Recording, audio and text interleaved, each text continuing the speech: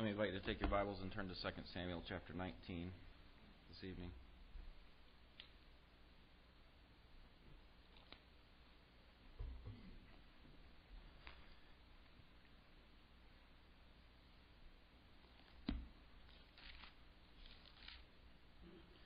Despite the pain inflicted by our enemies and despite the consequences of our own sin, we can be confident that God is causing kingdoms to rise up and others to fall. David has been through quite an ordeal. He has committed a grievous act of sin against Uriah, against his nation, against his God. And the result of his sin is that there's going to be trouble within his own family. And that trouble in his family has spread to more than just his family, but also to his nation. There are great consequences for David's sin, and David recognizes that.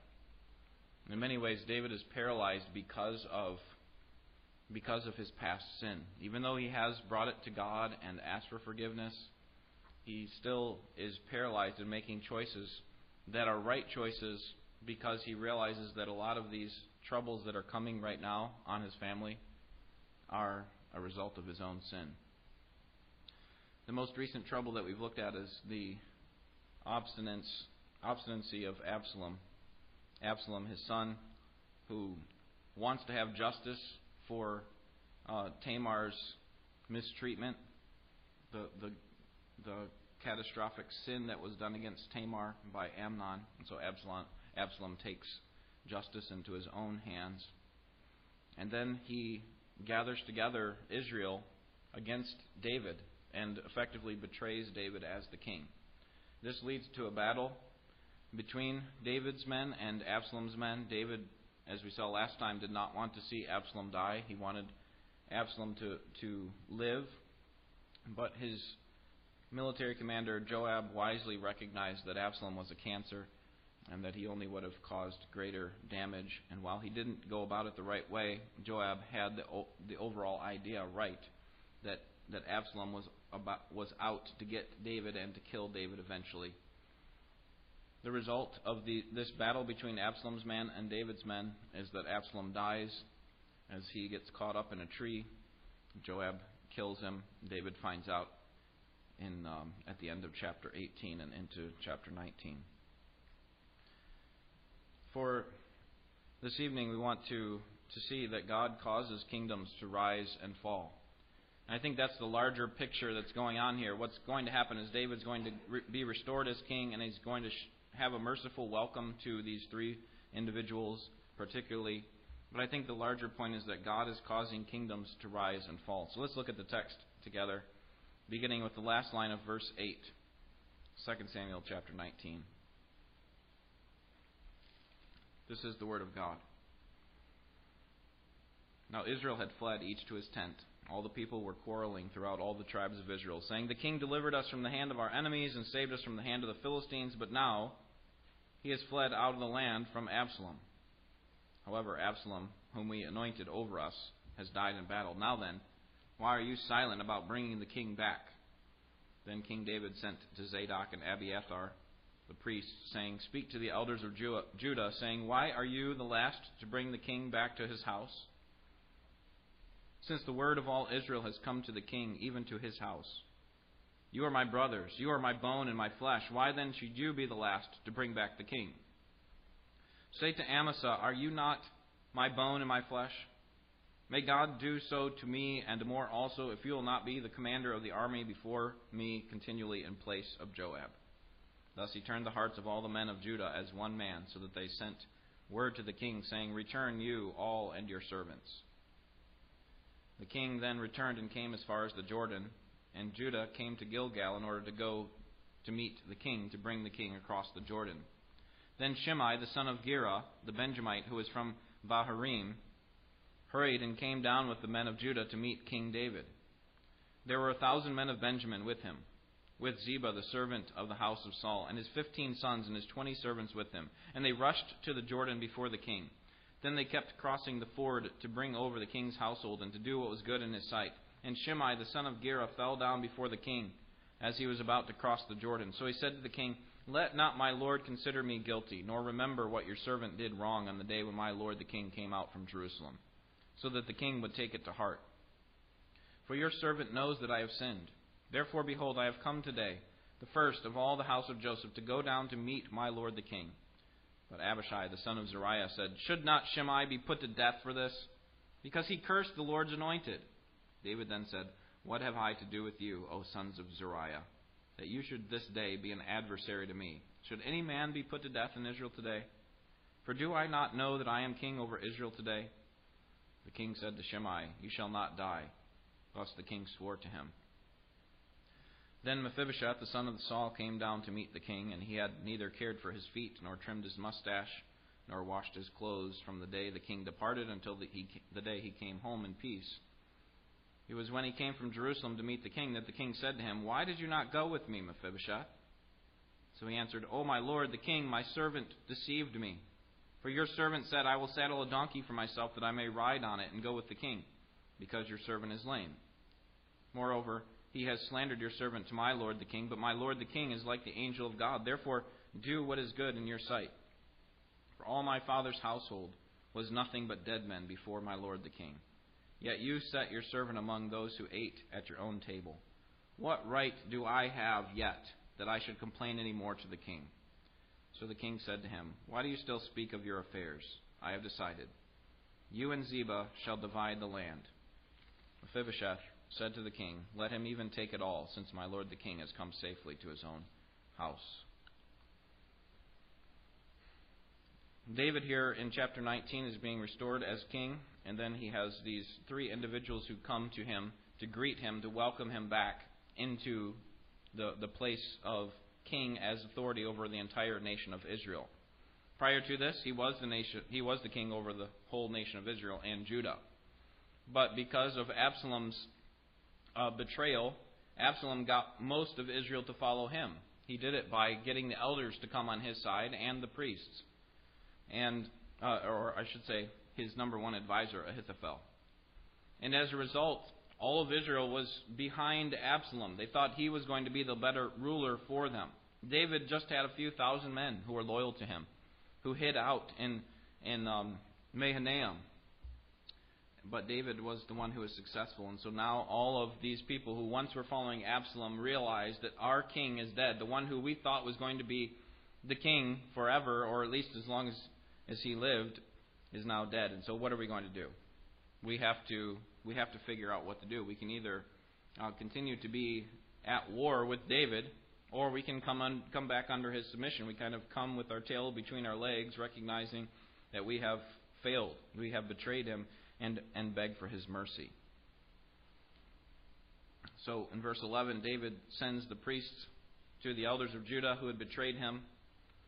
I mean, of all people, those people should have been most loyal to him, but they were put in a bad position by Absalom. Remember, Absalom called them to go with him, and they didn't know what was going on, and Absalom kind of blindsided them. And effectively, if they didn't follow Absalom, they would all be killed. And so they decided not to be killed and to follow Absalom. And that worked for a time, as long as Absalom was alive. But once Absalom died, they looked like fools. And David says, "Why have you not welcomed me back now?" The northern tribes have welcomed me back. Why haven't the southern tribes done the same? David's not going to be passive here. His goal is to unite the kingdom. His goal is to take this northern and southern kingdom of Israel and unite them like they once were. And so David appeals to them in verse 12 on the basis of their unity. Notice, "You are my brothers. You are my bone and my flesh." It may look like, because of your betrayal, that you are my enemies, but you're not. You're my brothers. We're on the same side, and so you can welcome me back to be your king. And then in verse 13, David tries to settle some of the differences that they have between these two people groups. He tries to settle the difference by installing Amasa as their new commander. That happens in verse 13. Now, there's a couple reasons for this. One reason is apparently that David knows that Joab is a murderer. And he's not the best equipped to lead the army, which is why he says in verse 13, at the end of the verse, "May God do so to me and more also, if you will not be commander of the army before me continually in the place of Joab." See, Joab is equipped. He has the experience. He's been my right-hand man for all this time, but he's failed. And now, Amasa, it's your turn. And what this would do is, remember, Amasa was actually the military commander of whom? Of Absalom. And so what this would do is help to unite them, right? To say, listen, I'm taking your military commander and making him the commander over all. So these people, all these people who were under the rule of Absalom before, are not going to feel too terribly when they have to follow Amasa again. Part of the main problem with Joab was his character. He was a flawed man. We saw some good in him last time, but keep in mind that he was the one who murdered Abner in cold blood, because he saw that Abner was going to take his position underneath the rule of David early on in David's rule. How about Uriah? Remember, by order of David, Joab was the one who carried out that command. Now, maybe he didn't know why to put this man. Maybe he thought he was performing capital punishment, so we could argue that one. But this third one, Absalom, is very clear. He murdered Absalom when David clearly told him not to. Now, we saw some positives in that, but ultimately he disobeyed the king in doing so. Next week we'll see that he actually murders Amasa, his own cousin.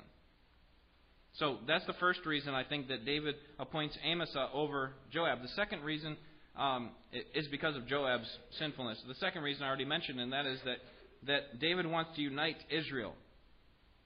David wants to unite them through this nephew of his, this loyal man, Amasa. And so he appoints Joab's cousin, effectively, to be the military commander. And whatever the case, the tactic worked. Notice verse 14.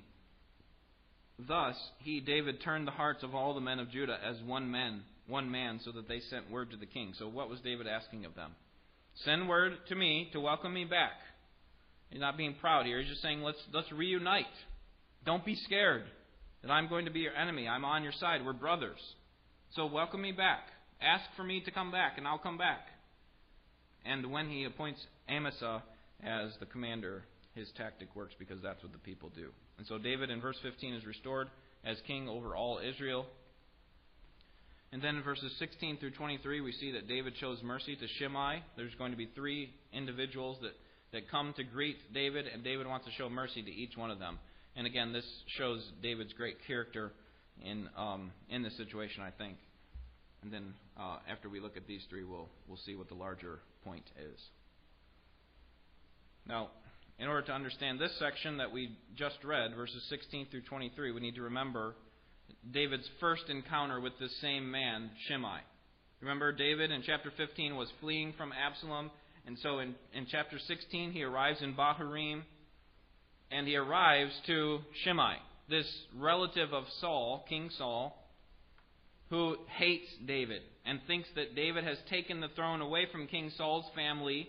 It should still be in his family, so that means he would have some residual benefit from that. You've taken that throne away from us, and you've taken it for yourself, and you've taken it wrongly. And so what does he do to David when David arrives?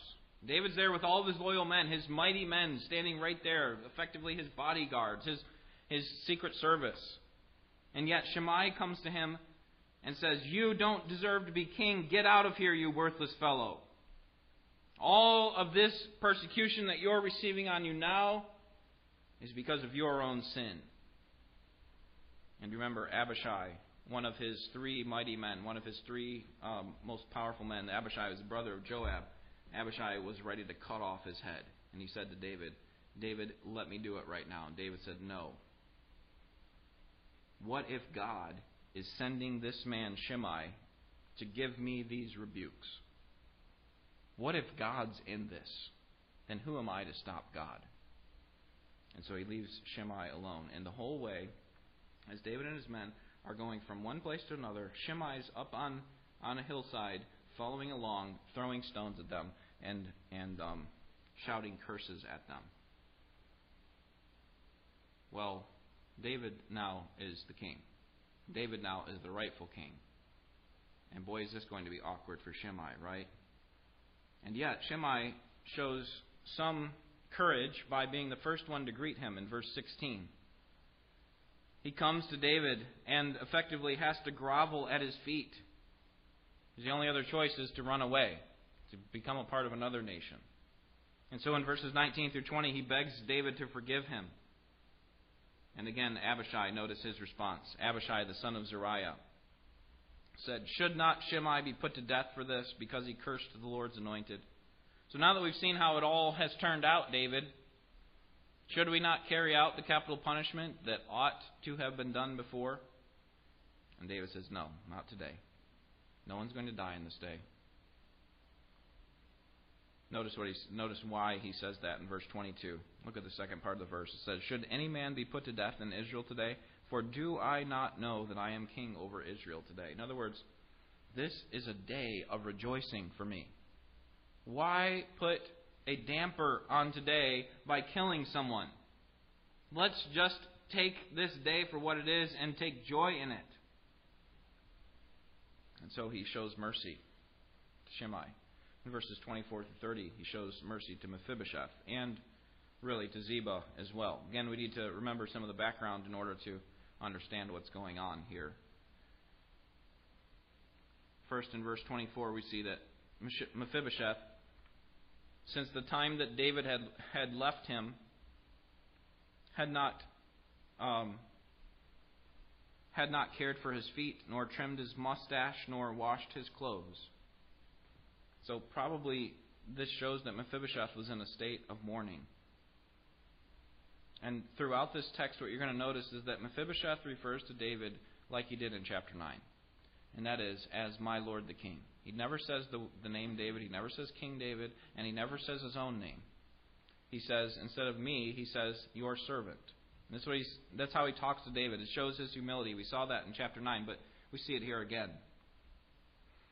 And so David wants to know, why is it that you deserted me? Because when I went off to run away from Absalom, all my loyal men came with me, except for you. And Ziba told me why you didn't want to do it. It's because you wanted the throne to come back to your family. Remember, Mephibosheth is the grandson of King Saul. So this was your opportunity. Now that you see some discord within the nation of Israel, this is your opportunity to take it back for yourself.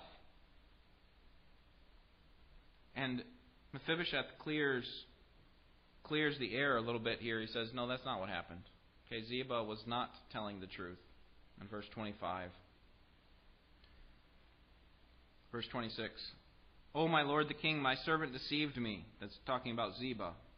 "For your servant said, I will saddle a donkey for myself that I may ride on it and go with the king." So Ziba says, stay right here, Mephibosheth. I'm going to get a donkey so that you can come along with me to go to King David. Mephibosheth's waiting there on the porch, waiting. And notice the last part of the text, because your servant is lame. So he's crippled. He's not able to go anywhere. He's not able to go check on him. And so he's left there without an animal, without a way to get to David. And so he recognized that he has been tricked. He has been deceived. Ziba, this servant of Mephibosheth, took the only donkey that I had and made it impossible for me to come. But notice Mephibosheth's response. Even though Ziba had deceived him, even though Ziba had mistreated him, verse 27 says, "Moreover, he has slandered your servant, Ziba has slandered me, to my lord the king, David. But my lord the king is like the angel of God. Therefore do what is good in your sight." So I have been tricked. I have been deceived. But, David, you're a wise man. You speak as if an angel of God is speaking. And so you do whatever you see as best. And remember what David had given to Ziba?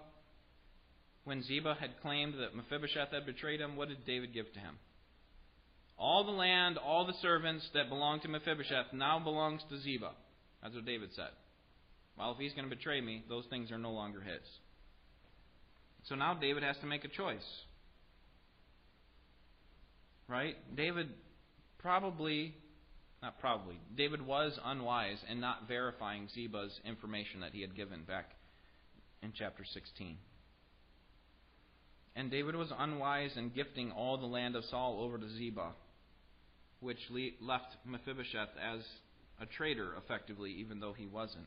Now David hears the other side of the story, and he has to make a choice. What am I going to do with this land that should belong to Mephibosheth? I gave to Ziba.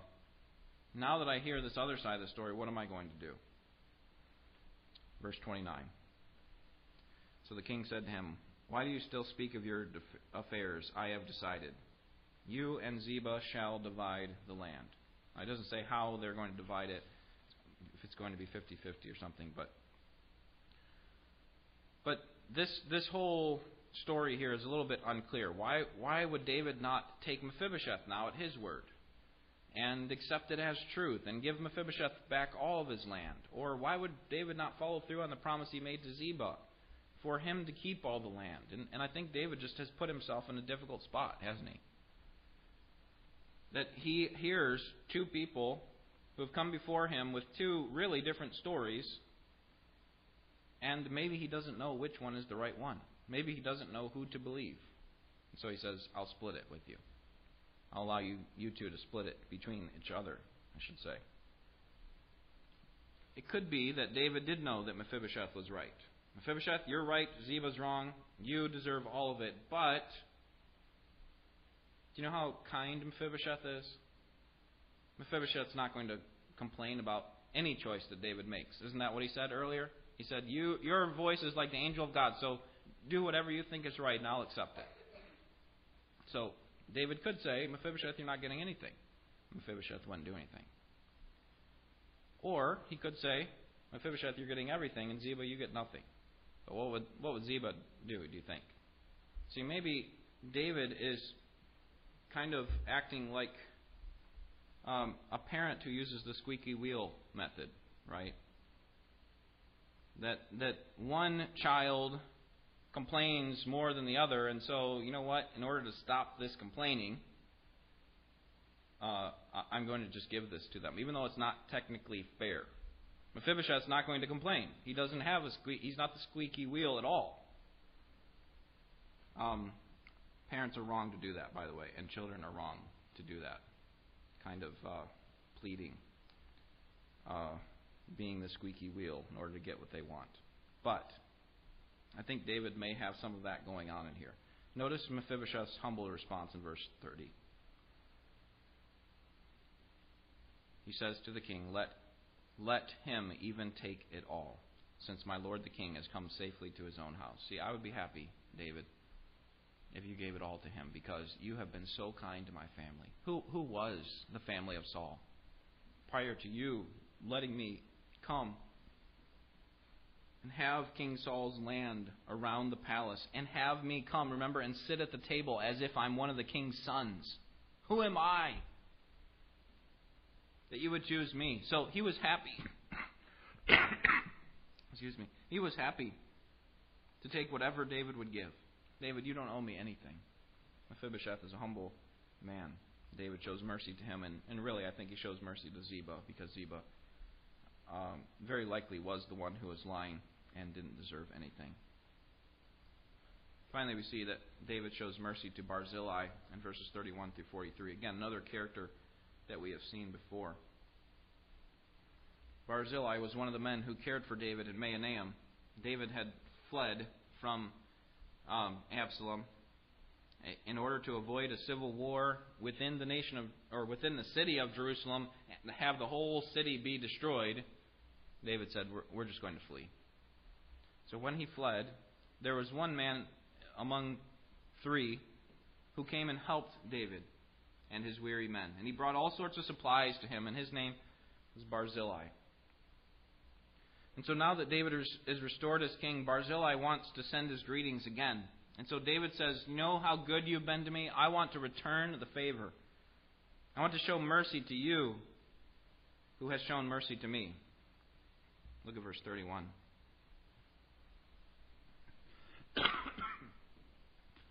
Now Barzillai the Gileadite had come down from Rogelim, and he went on to Jordan with the king to escort him over the Jordan. Now Barzillai was very old, being 80 years old, and he had sustained the king while he stayed at Mahanaim, for he was a very great man. And the king said to Barzillai, "You cross over with me, and I will sustain you in Jerusalem with me." So here, David's saying, been so kind to me. Why don't you come and live near the palace with me, and I'll take care of you for the rest of your life? Look at Barzillai's response in verse 34. But Barzillai said to the king, How long have I yet to live, that I should go up with the king to Jerusalem? I'm now 80 years old. Can I distinguish between good and bad, or can your servant taste what I eat or what I drink? Or can I hear any more the voice of singing men and women? Why then should your servant be an added burden to my lord the king? So here's the benefit of coming with you, David. I'd be able to enjoy all this great food and all this great music. But you know what? I'm 80 years old. I got one foot in the grave. And what good would it be? I can barely hear anymore.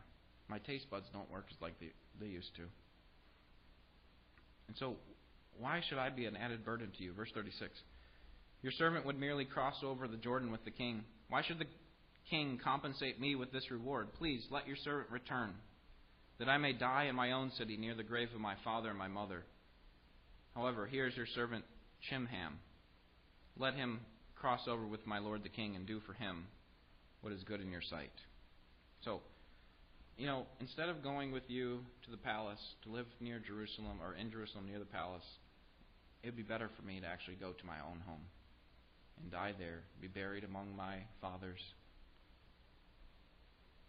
Would you allow that? But instead, would you take my servant Chimham or Kimham? The king answered, Kimham shall cross over with me, and I will do for him what is good in your sight. Whatever you require of me, I will do for you. And the people crossed over the Jordan, and the king crossed too. The king then kissed Barzillai and blessed him, and he returned to his place. Now the king went to Gilgal, and Kimham went on with him, and all the people of Judah, and also half the people of Israel accompanied the king. And behold, all the men of Israel came to the king and said to the king, Why had our brothers, the men of Judah, stolen you away and brought the king and his household and all David's men with him over to the Jordan? Then all the men of Judah answered the men of Israel, Because the king is a close relative to us, why then are you angry about this matter? Have we eaten at all at the king's expense, or has anything been taken from us or for us? But the men of Israel answered, The men of Judah said, We have 10 parts in the king, therefore we also have more claim on David than you. Why then did you treat us with contempt? Was it not our advice first to bring back our king? Yet the words of the men of Judah were harsher than the words of the men of Israel. So David agrees to take Kimham back with him, and all of Judah and half of Israel cross over. But then in these final 3 verses, there is this disharmony that's going on between the northern tribes of Israel and the southern tribes of Judah. What we saw a hint of before David had left, we now see is starting to come to a head. It's starting to become more and more real. Now, David will die with the kingdom united in some way, but even in the next chapter, we're going to see some rebellion going on. Because there's going to be one who comes in the footsteps of Absalom and tries to say the same thing that Absalom might say and try to get troops to follow him. And in fact, he's pretty successful until Joab snuffs it out and kills him. And so we have the simmering disunity and resentment that are going to come to a boil in chapter 20. But for now, for today, David has reunited the kingdom to some degree. So chapter 19 is about God restoring David as king. It's about David withholding his right to use his power, his authority to bring vengeance and to establish an iron fist and to show that, hey, I am the boss. How dare you leave me? How dare you betray me? Instead, he shows mercy to those who had cursed him, Shimei, to those who had allegedly deserted him, Mephibosheth, and to those who were kind to him, Barzillai. And part of the reason that David was so merciful is because he knew that much of the trouble that he had experienced and that the nation of Israel had experienced was because of his own sin. The conflict within his family was what caused conflict within the nation. He is a man who is willing to show mercy to people who have been, in his eyes, the collateral damage to his own sin. But I think there's something bigger going on here. And it is this, that God causes kings to fall and God raises up others to power. God causes kings to fall like Absalom and Saul before him. And God raises up others to power. And if that's true today, as it was back in 1000 BC, then there's nothing that we have to fear. It's amazing that when we obey God, God often accomplishes great things through us. God always accomplishes His purposes through us, but He accomplishes great things through our obedience. But amazingly, even when we disobey, God's hands are not tied. He still accomplishes His purposes. And when our enemies are overwhelming us, there's God still working for us, still working on our behalf.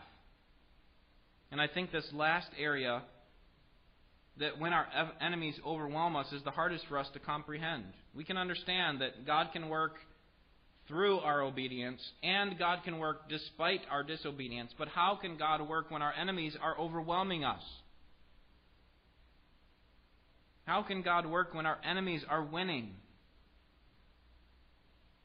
When we are obeying, shouldn't God be bringing us blessing rather than allowing our enemies to win?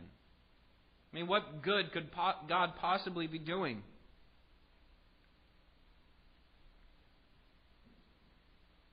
The trouble for us is that we may not believe that God can accomplish His purposes when our enemies are winning. But we need to remember that God is powerful to deliver, and that God delivers His people in His timing. Sometimes He delays because He's waiting for us to trust in Him, like the children of Israel as they're wandering through the wilderness in Numbers, right? God's saying, no, you generation, you were ready to enter into the promised land, and if you had trusted me, I would have allowed you. But you haven't trusted me. You think that those people are too big and too strong for your God. And so I'll wait around till another people group comes along who is willing to trust me. Sometimes He delays because He's waiting for us to trust Him. Sometimes He delays because He wants to highlight His power. Right? Consider how long He delayed from the time that Israel was in bondage in Egypt to the time that He delivered them to the promised land, 430 years. Why? God, why did you delay? Well, part of it was to wait around for a generation to trust Him, but also part of it was to display His great glory in destroying His enemies and raising up a nation of people. So sometimes He delays because He wants to highlight His power. But here's what we can't miss. In the long run, God wins. And anything that looks like a setback or a defeat is all a part of His plan. In the end, God wins. God knows that He's going to win. It's not going to be a surprise to Him. He's already promised that He would win. He knows the future. And He's told us that He would win. And so anything that happens between now and then that looks like a setback or a defeat, that someone has won against God, a small battle, is really just a part of His plan, isn't it? Let's take, for example, the people of Judah. Remember during the time that they were being threatened in the book of Isaiah to be exiled to Babylon. Judah had received a promise from God that He could and that He would deliver them, but they were not too certain about it, and so they hedged their bets. Right? They're like, well, God said He would, but let me just make sure of this. Let's enter into a treaty, an agreement with this northern nation of Assyria. That way, if God doesn't come through, we always have them to fall back on. You know what God's message to Judah was at that time? He said, I am the Lord of creation. There is none like me. The nations and the gods of the nations are no match for the almighty sovereign creator of the universe. Oh, these nations may be scary to you, but they are like a drop in the bucket to me. Listen to Isaiah 40, verses 23 and 24. He it is who reduces rulers to nothing, who makes the judges of the earth meaningless. Scarcely have they been planted, scarcely have they been sown, scarcely has their stock taken root in the earth, but he merely blows on them and they wither, and the storm carries them away like stubble. These are these powerful nations that Judah is afraid of. And God says, scarcely they've been planted and watered, and they've started to spring spring up from the root, and I simply blow on them, and they wither away like they're nothing. Friends, the fact is that God has the power to deliver a person or a nation whenever He pleases. And so here's the question. The question is not, can He? The question is not, does God have the power? The question is, when? And that's where it comes to our trusting in Him, doesn't it? We don't know what's going to happen. We don't know all of the things that happen between now and the end. But we do know that the sovereign God who has power over all nations is in control, and that He is on our side.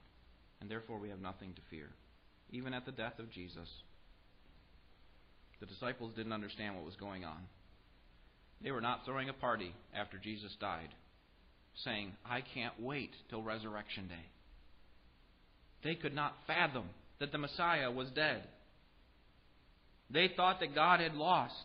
But God was working to bring down one king, Jesus, at the hands of another, Pilate. And from a human perspective, it looked like Satan was winning. It looked like Satan had won. And I think those kinds of thoughts were going through the disciples' heads at the time. But the greatest act of treachery and terror against the Son of God, the thing that looked like the greatest defeat, was actually the greatest victory, was it not? Because Jesus did not stay dead. God raised Him from the dead. He did not stay out of power. God seated Him at the right hand of His throne, so that Christ's death actually in our eyes now looks like just a bruise on the heel. It's not that big of a deal in terms of the larger scope of things. The real crushing blow that took place on that day was at Satan's head. A blow from which Satan will never recover. Friends, kingdoms rise and fall. And you can be sure that God is on the throne in heaven, orchestrating it all.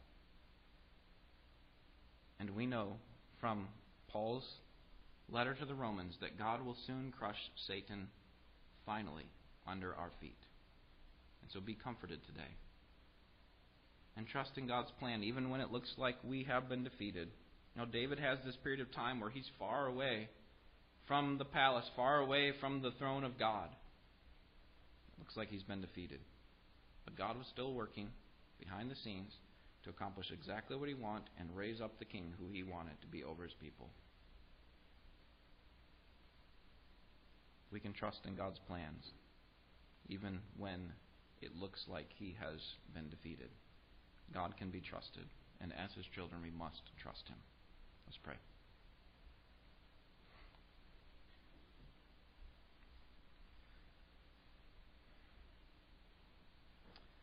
Father, we admit when we look at our life situation even today in our country, we don't know what's going to happen in the next month.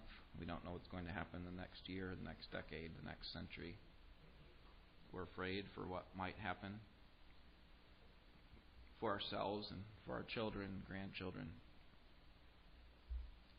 But Lord, we're thankful that we can trust You and that we are Christians who just happen to be Americans. Our kingdom is not of this world. Our kingdom is of another world, of another time. And Jesus is coming to reign as king in that kingdom.